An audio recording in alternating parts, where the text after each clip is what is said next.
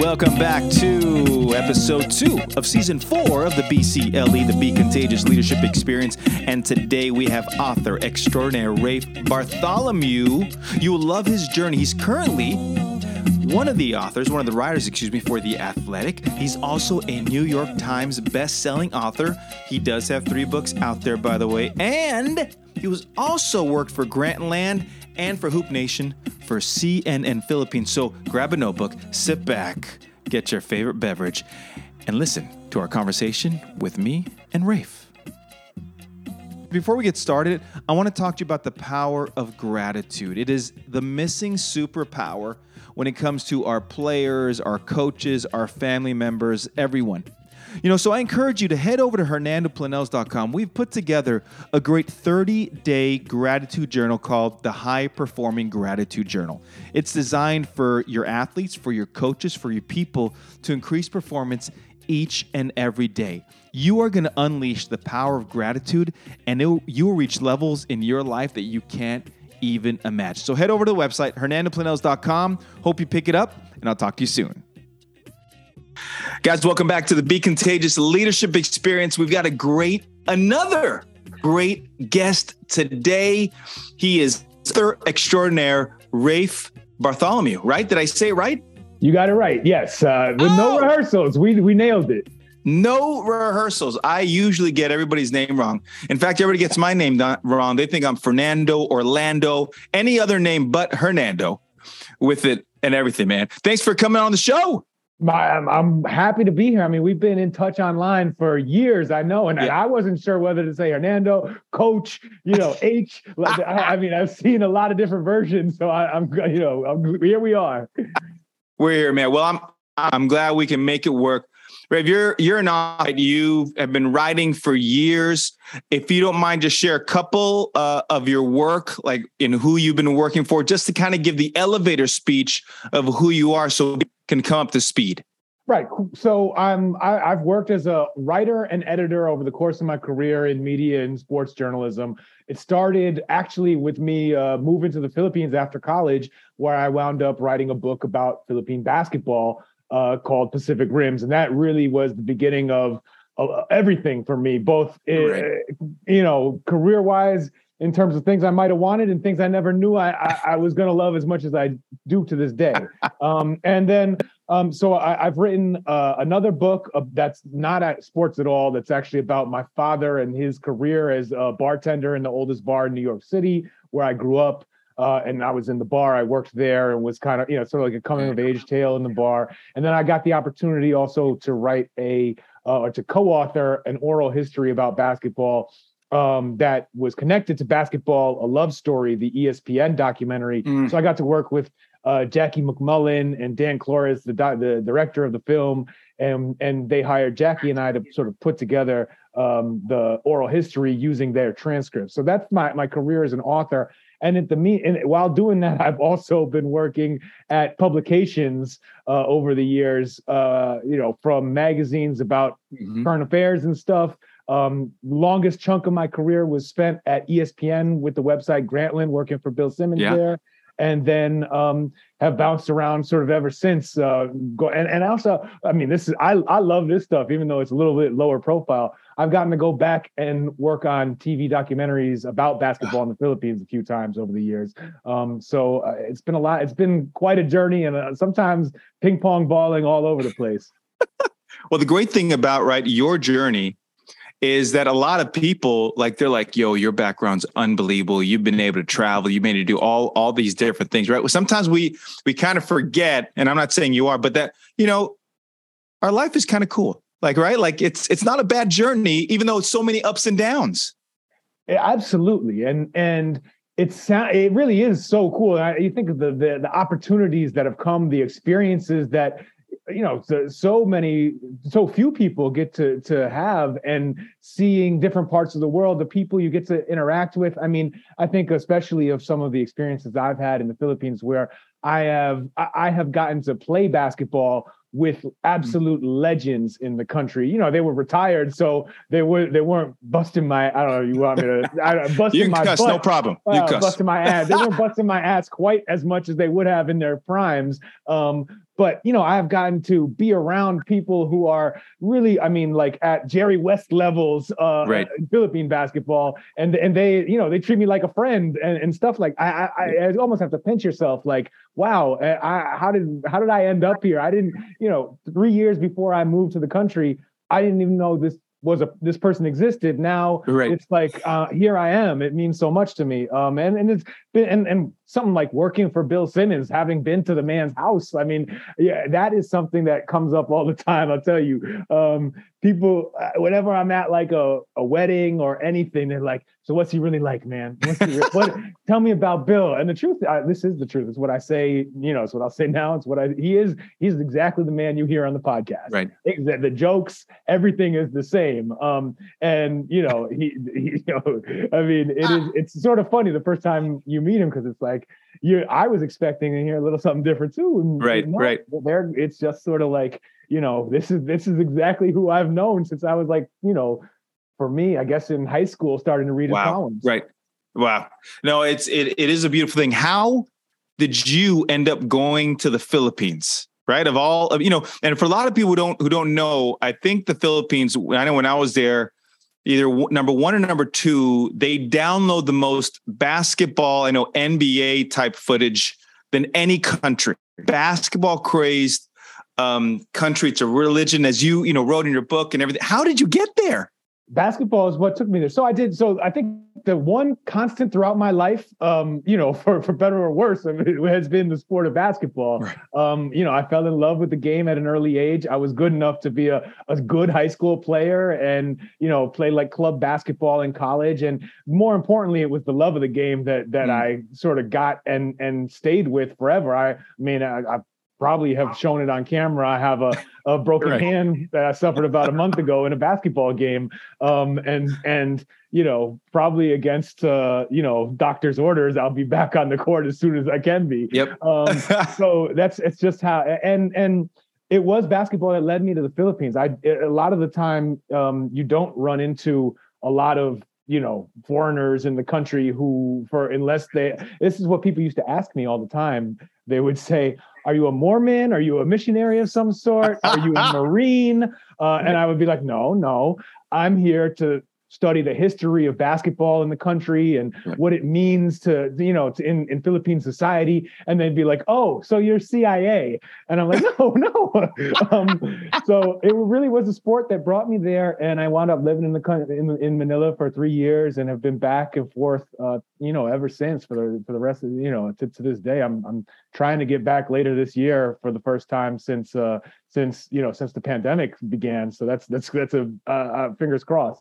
And again, basketball has sort of been a through line through all of that. It's been, you know, the writing that I did about the sport is what sort of caught the eye of ESPN and the people working for Bill Simmons, who recommended me to work for them at Grantland back then. And obviously it led to me getting to work on that amazing book with Jackie McMullen, who's a Hall of Famer. And that's been the one thing that I've always found a way to play, no matter where I've lived and bounced around, and, you know, no matter how bad I get as I get older. And the sport has sort of been a through line for me. And that's what first brought me to the Philippines.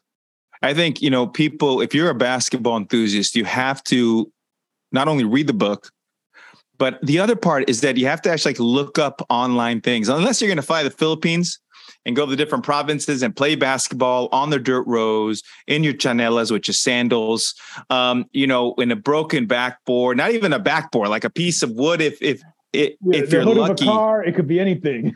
Yeah, no, it's crazy. And I coached college basketball. I was the consultant for UE, the University of the East, right? So they're in the Recto area, which people who don't know, the Recto area is not the greatest of neighborhoods, but it's also right next to the capital.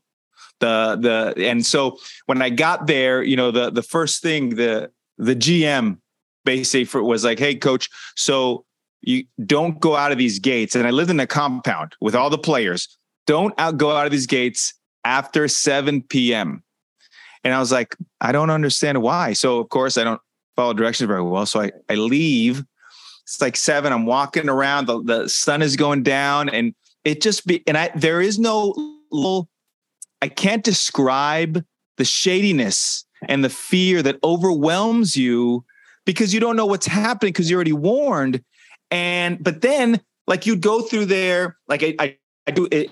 It's not even tunnels there. I can't even describe it, but you're going through these different areas. And then all of a sudden you walk into this somewhat quasi small arena and there's like 500 people watching. It's not even a pro game. It's like not even I guess it's a league, and they all have uniforms, refs. I mean, did you have the same experience? Absolutely. And I consider myself lucky. One, I think an advantage of being sort of a complete foreigner when I moved to the country was that I have a lot of friends who I had a scholarship in the same scholarship program as I was in.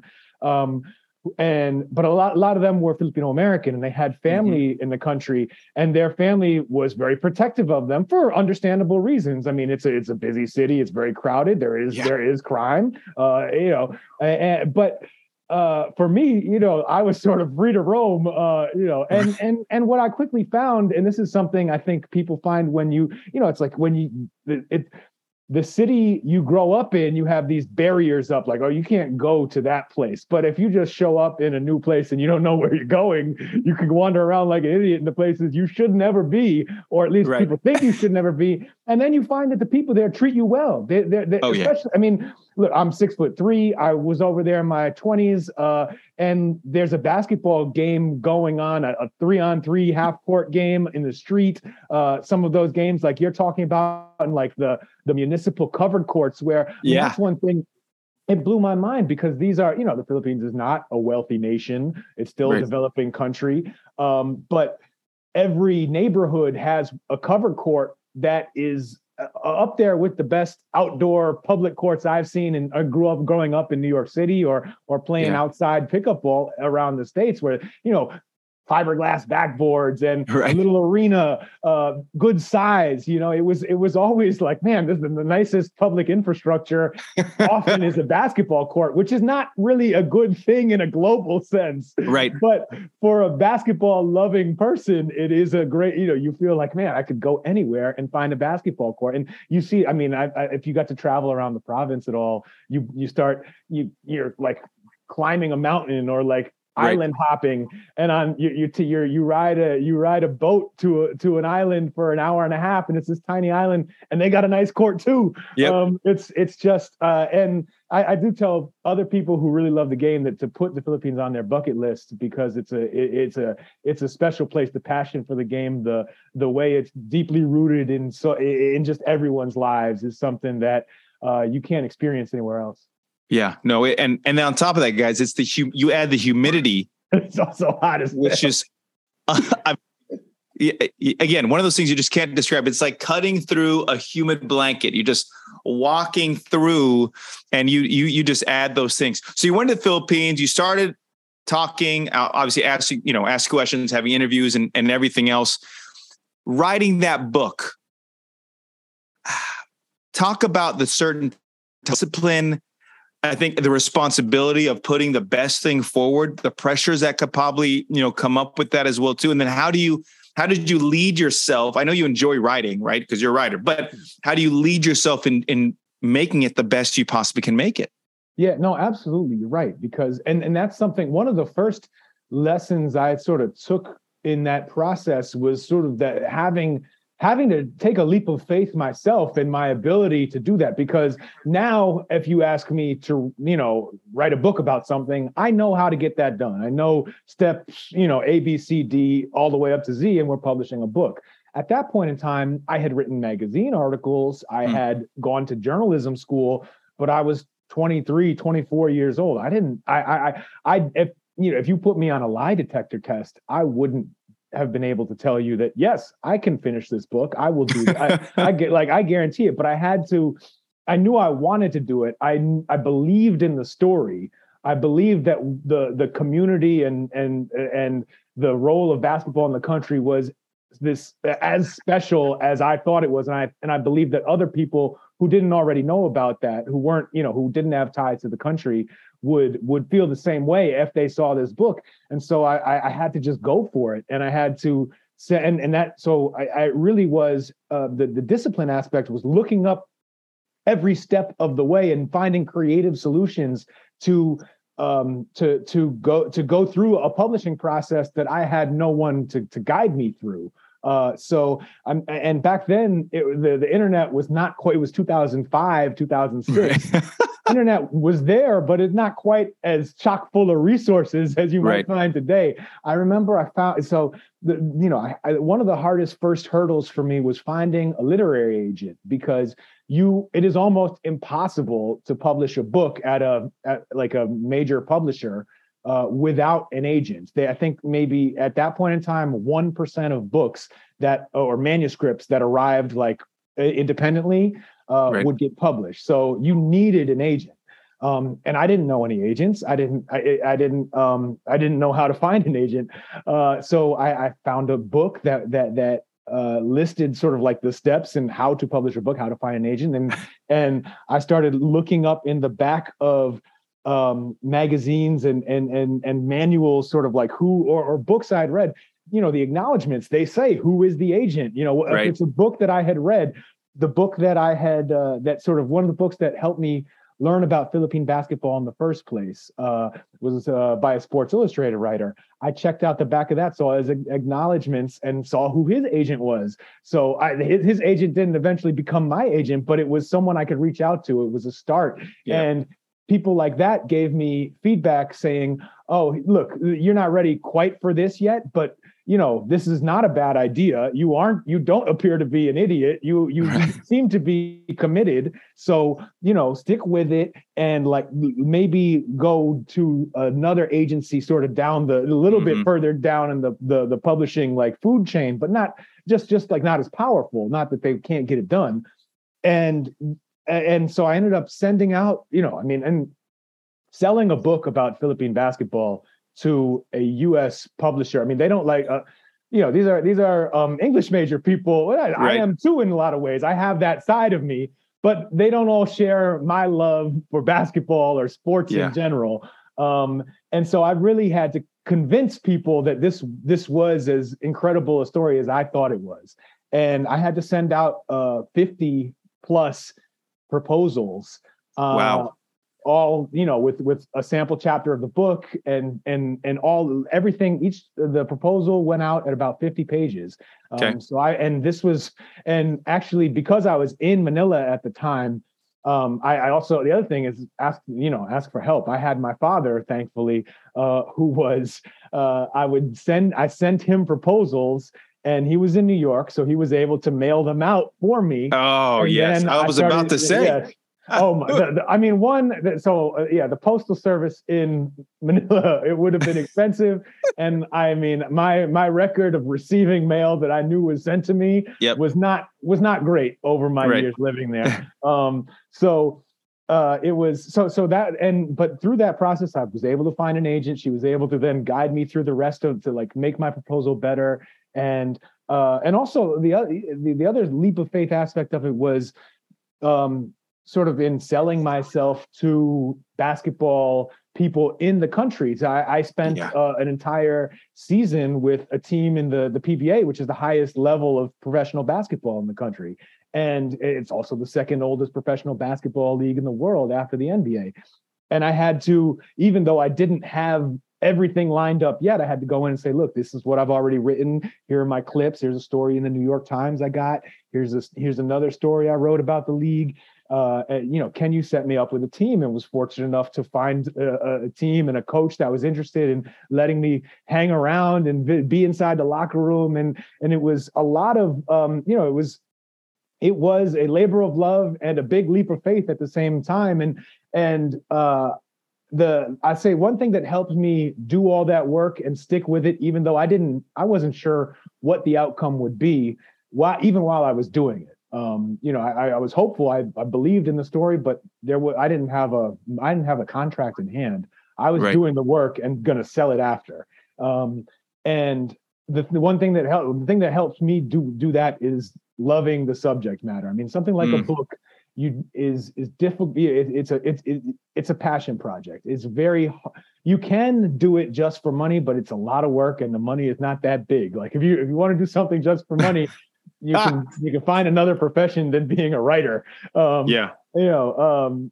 it was, and I think that has been the case in other book projects I've worked on since then.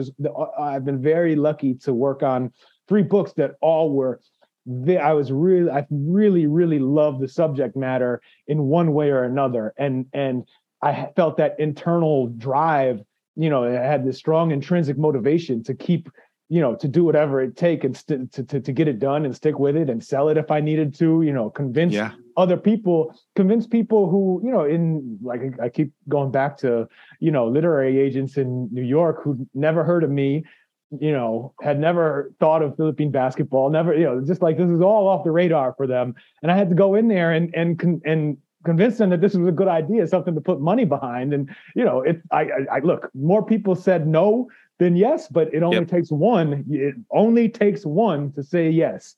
That's right. I think it worked out for them. I mean, the book did way better than they expected, and it's still in print more than 10 years later, because even though it wasn't something that the New York literary community knew was a big deal, it is, and it continues to be something that people read and seek out to learn more about the sport in the country. Yeah. No, I mean, I just love your story in itself because, right, it's perseverance, it's pushing through. It's just like any athlete or any coach or any business leader for that matter. What would be, do you have like your greatest Philippine coaching story? Anything pops in your head? Because I'm sure there is a few the way it is in the Philippines. There's a couple. I mean, I'd say, so the team I got to spend the most time with was for the book was the Alaska Aces, who at the time were coached by Tim Cohn, who is an American coach who moved to the Philippines when he was 8 years old, and is now the coach of another team, which is the most famous one in the country, and he's won the most championships now of any coach. And he was already a very highly respected, experienced coach then. Now he's an even bigger deal. Two things and so it was really a privilege to be around him, see how he worked and taught and led his team, and also just have him be so willing to open his doors to me. The 2 stories that always come to mind about that is or that experience, that season I spent with them. First is just how I remember interviewing him once about how he started coaching, how he got into the sport, and his early years as a professional coach. When he got to start very young. He was usually, I mean, he would have players who were older than him at the beginning of his career. Some of his vets would be older than him, and he had to earn their respect. But the story he tells is how he's famous. One of the things he's famous for is winning championships with the triangle offense. And this was something he was searching for, an offense that he felt comfortable with, he believed in, and he thought he could win with. And he was looking for this in the early 90s, mid 90s. And he didn't. Instead of, it wasn't like now where you could go pull up YouTube and find. This is okay. Okay. Here's this is the blind pig entry. This is all this. Like he taught himself this. I mean, this was one of his stories of perseverance and just willing himself into a level of expertise that wasn't taught by Tex Winter, the originator of the offense, coming over and doing a coaching clinic during the NBA offseason. This was Tim Cohn pirating, intercepting the the feed of Chicago Bulls games that was going to the U.S. Air Force and Navy bases in the country at the time. Like, he said, I remember he got the big bunny ears and had on a television set and had the tinfoil on it just so he could and he recorded the 90s Bulls games with Michael Jordan, Scottie Pippen, Phil Jackson.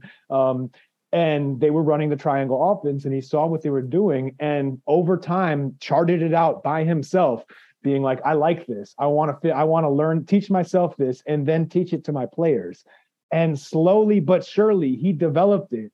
And I remember by the time in the late 90s, when one of the Bulls coaches, Tex Winter, that coach, visited him in Manila, it was the first time they'd met.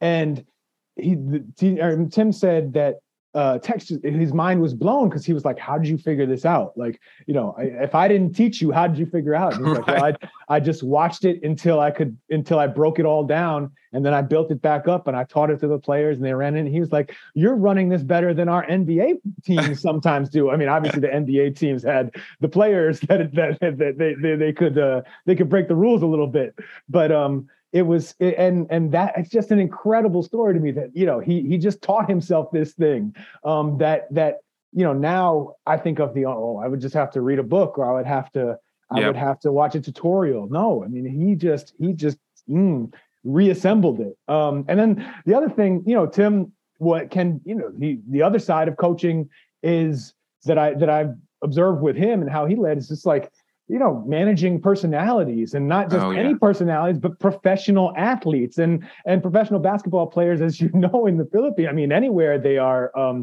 strong-willed, confident men. But they're some of the biggest stars in the country there, and he has to get them working together and not fighting. And there was one game at halftime where it was like a game 5 of the finals. And they were playing terrible, and we're getting blown out. And he knew they were gonna. He said he knew they were gonna lose.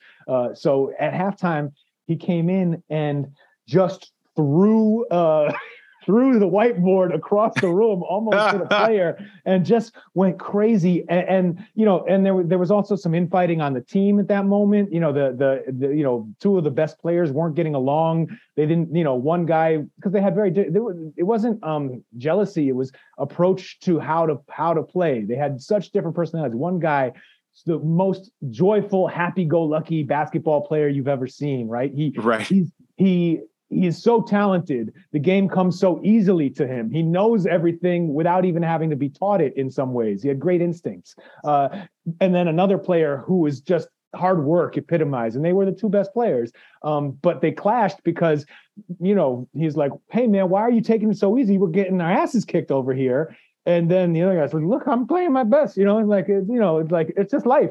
And so they had this huge fight. I was in there thinking, okay, the two best players look like they're about to kill each other. The coach just threw a whiteboard across the room and looks like he wants to kill both of them. This series is over. This is the end of the book. This is part. Shut it down. And instead, and the next day at the practice, it was very subdued, still quiet. Everybody was sort of still licking their wounds, but I remember talking to Tim after that practice, and, they were going to be playing game 6 the next day. And he's like, I feel pretty confident. I think they're going to, it's like, that was the calm, the calm before the storm, right. Or it's just sort of like, and he said, I mean, this is obviously sort of a coaching cliche, but I think at my age, at that time, it was the first time I'd ever heard it. And he's like, look, I've been in a lot of 6-7 game series before. I've had these kind of fights, we're either going to win or we lose. And if we lose, we're all going to go home pissed off anyway, whether we like each other or not. And we'll just have to come back next season. And if we win, winning heals everything.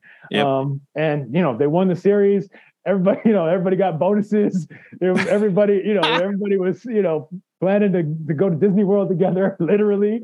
And it was just one of those, seeing how calm he could be when it seemed like everything was falling apart. Like he even in his anger, when he threw that whiteboard, he was still calm. He knew what he was doing, and that's something I obviously comes with experience, but also temperament. Like he was able to have a will that could match that of all these really, really, like top athletes in the country. Yeah, people don't realize Tim Cohn, I think he's won close to maybe 30 championships. It's up into the 20s now. I think it was 30. I was there for, I think, number 13. Yeah. How crazy. And I think a lot of times too, I think in during the year, right, the regular year, there's about 2 or 3 pro leagues that go after each other. So that helps. But imagine the experience that you have to do. And in the Philippines, I mean, the other part that I think a lot of leagues don't ever talk about is that in the Philippines, especially, I think like one owner owns like 5 or 6 teams. And at the time, I think Alaska was like its own type of like entity team that didn't have the big money. So he had to like trying to get players to come over and everything else because they were all part of the contract negotiations. I mean, I think, Tim is now the coach of Ginebra, I think, right? Ginebra is the most. Ginebra, and they're sort of like the long time, fan favorite of the entire country. It was sort of amazing. And they were huge rivals with Tim's team because Alaska is a milk company and Ginebra is a gin company, and like Alaska was trying to be wholesome good boys. Ginebra was always one of the most physical teams, and they brought in like a very, street tough crowd. And it was just, and so I remember when he first went over to Ginebra, it was sort of, people were like, how's he going to do this? He's not Ginebra. He's an Alaska boy. But that's another thing. I mean, that flexibility is something that has clearly a key to his success. I mean, he hasn't succeeded in one place now. It's been 3. Right. And I mean, and you are technically a superstar in the Philippines because you wrote about Philippine basketball. I don't know if I think I might be like down to like G list at this point, but there was a moment where, so look, I mean, the attention, putting the international attention on the sport really did resonate with Philippine readers, because it's something that everyone in the country knows that basketball is this, national treasure, and that there's this really amazing culture around the sport there. But not too many, because the country doesn't do great in international competitions, and there hasn't been a born and bred Filipino NBA player yet. It doesn't have the reputation in the rest of the world that matches up to how passionate the country is. So to shine that spotlight on it, I think really did mean a lot to a lot of people. And I think it also I mean, I've heard over the years from dozens of Filipino American readers who grew up playing basketball, loving the game, but not hadn't gotten the opportunity to visit the country yet. They're born and raised on over here, and then like, oh wow, now I gotta get why my dad is so crazy about basketball, why my uncles why my uncles spend every Sunday morning like at the league, and how so it really, I think it did connect in that way, and I'm grateful for the way that people opened up to me and let me write that book. And also, and I think the thing I've been proudest of with that is how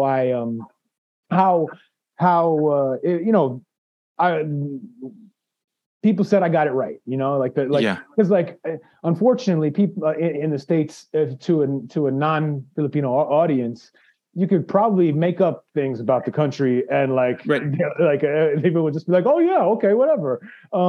But there, you can't BS the people who live it, and the fact that they thought that I did a good job with their story is really the thing that meant the most to me, and still means the most to me. Yeah, it's a fascinating country. I mean, I was supposed to go this year. I'll probably go next year. I still have brothers and sisters who live in Manila.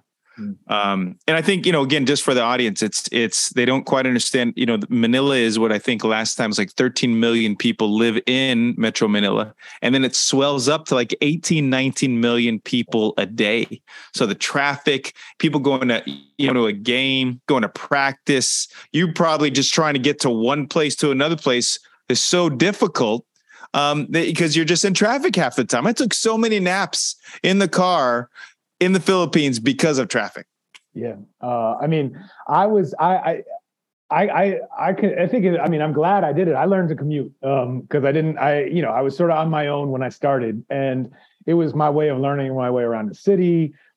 Yep. And feeling, just sort of, and also like I grew up, I had an hour and a half ride to my high school on the subway growing up in New York. So it was like my home in some ways.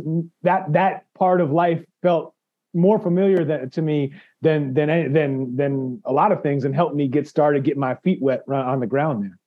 Yeah. One of the most, I think, impressive things about you is that, your ability to communicate, obviously going to another country without really not knowing people, getting embedded with the team and the culture and basketball. Then, of course, going to Grantland, going to all these different, places and venues and things you have. How important it is to relate, connect with the different people that you come across. And have you ever thought like how you do it? Right? How can I do it at a level where you probably know people who haven't been able to crack that code? I think some of it, I don't think it is, I don't think it's something that you're necessarily, I think you can be born with it, but I think it's also something that you learn over time through experience. It's hard to really explain. Like, I can't tell you that this is 100% the way it is, but For me, I've always believed that my experience growing up, in another big city like New York, where when I was commuting from an early age, when I was you're just around people all the time, and had experiences, with through sports, through school, through just being a person growing up in a diverse city, you feel comfortable in a lot of different situations, and it sort of gives you, I think, for me, that what I think has worked, and what I sort of believe in for myself and try to be, is a sort of a combination of inwardly very confident in myself. Like, if I am going to try to do something, it's something that I think that I can accomplish. It's something, and I so far have usually been able to make that happen in a lot of different ways.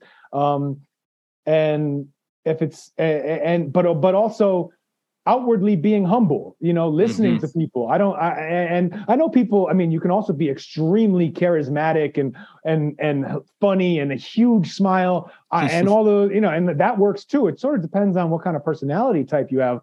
For me, I'm a more of an observer at first, and kind of come out of a shell as reading the room. I think it has. I think the one thing. So to me, it's sort of like a combination of believing in myself, but not necessarily needing to play that on a stereo, like on my head to announce it to everyone that, hey, I think I'm the shit. But and that works for me. I think the other lesson I take from that is because seeing so many people who manage to communicate effectively, whether as leaders or as teammates, coworkers, in different ways. It's those who are the best at it. They're doing whatever they're projecting. It feels like an authentic version of themselves. So if someone is a big personality and can sort of like, someone who first time they walk into a room, everyone can feel it, and just like, oh, this person is here to take charge. As I think that doesn't work if it's not something you're comfortable doing. Like, if you try and do it, if you fake it, people can sense it, and they can sense it across, I think people can sense it across language barriers, across cultural barriers. I think, you being yourself, but being open, is something that I try to do consciously, but also think it comes naturally to me in some ways, or at least feels comfortable to me, and I hopefully has made the people I've interacted with throughout my life feel comfortable around me. Yeah.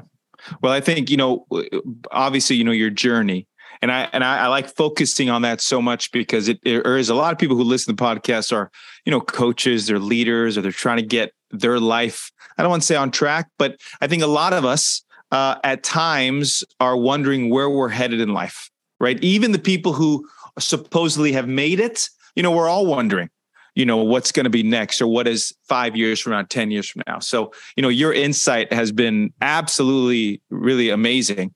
I got one last question for you.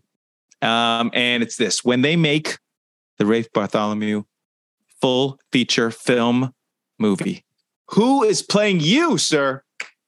Wow. That's that. I've thought about this with my dad. When I thought about who would play him in a movie about the bar where he worked.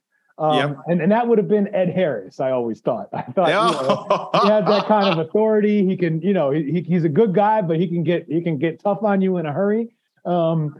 Me, all right. Let me think fast. Who would I want to be me? I feel like it's gonna be. All right, look, it's the first name that came to mind, and I'm laughing at you all can laugh at me because it's worth clowning me over. Maybe Channing Tatum. I love it. Yes, he's funny. He actually, obviously, he's a better dancer than I ever was, and probably a lot more handsome. And I wish I had his body, at least in terms of the cuts, even in my very best shape. But he doesn't seem to take himself that seriously. He's really good in those comedy movies. I think he's smarter than he lets on, as a public figure. And he seems, and shoot, who wouldn't want to be played by some pretty good looking person? Yeah, I love it. I love it. Well, everybody, listen, Rafe, it's been great having you on.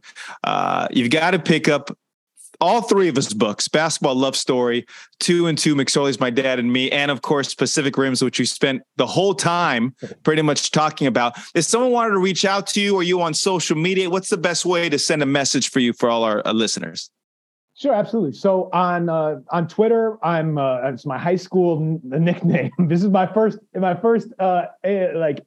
AOL screen name, or on AIM Messenger, Rafe Boogs, RAFEBOOGS. And I'm also on Instagram. It is harder to explain because it's a pun in Tagalog, but it's spelled Tio Paeng, or pronounced that way, or there's another way to pronounce it that's actually a little bit rude. It's TIYOPAENG. And even though people have told me over the years, man, you gotta quit it with those high school nicknames or some name that the Alaska Aces gave you when you were hanging around them in 2007. Right. You gotta be a professional. Change it to Rafe Bartholomew. I'm attached. Those mean something to me. So yep. But if you are able to find me through those confusing old names, I can't wait to hear from folks, and I always try and respond. I love it. All right, Rafe, thanks so much for joining us, man. I appreciate it. Amanda, thank you. Hope you enjoyed my sit down with Rafe Bartholomew. Don't forget to follow him on all his social media accounts. Do me a favor, head over to iTunes or wherever you listen to the Be Contagious Leadership Experience. And if you don't mind leaving us a comment, rate the show. We're doing everything we can to improve and raise the level of podcast everywhere. I know that's a tall order, but with your help, we can get there. And last thing before we leave, I want to remind you that you are powerful. You are amazing. You are great. And your impact on this world is huge. Don't ever, ever forget about it. Till next time, we'll talk soon.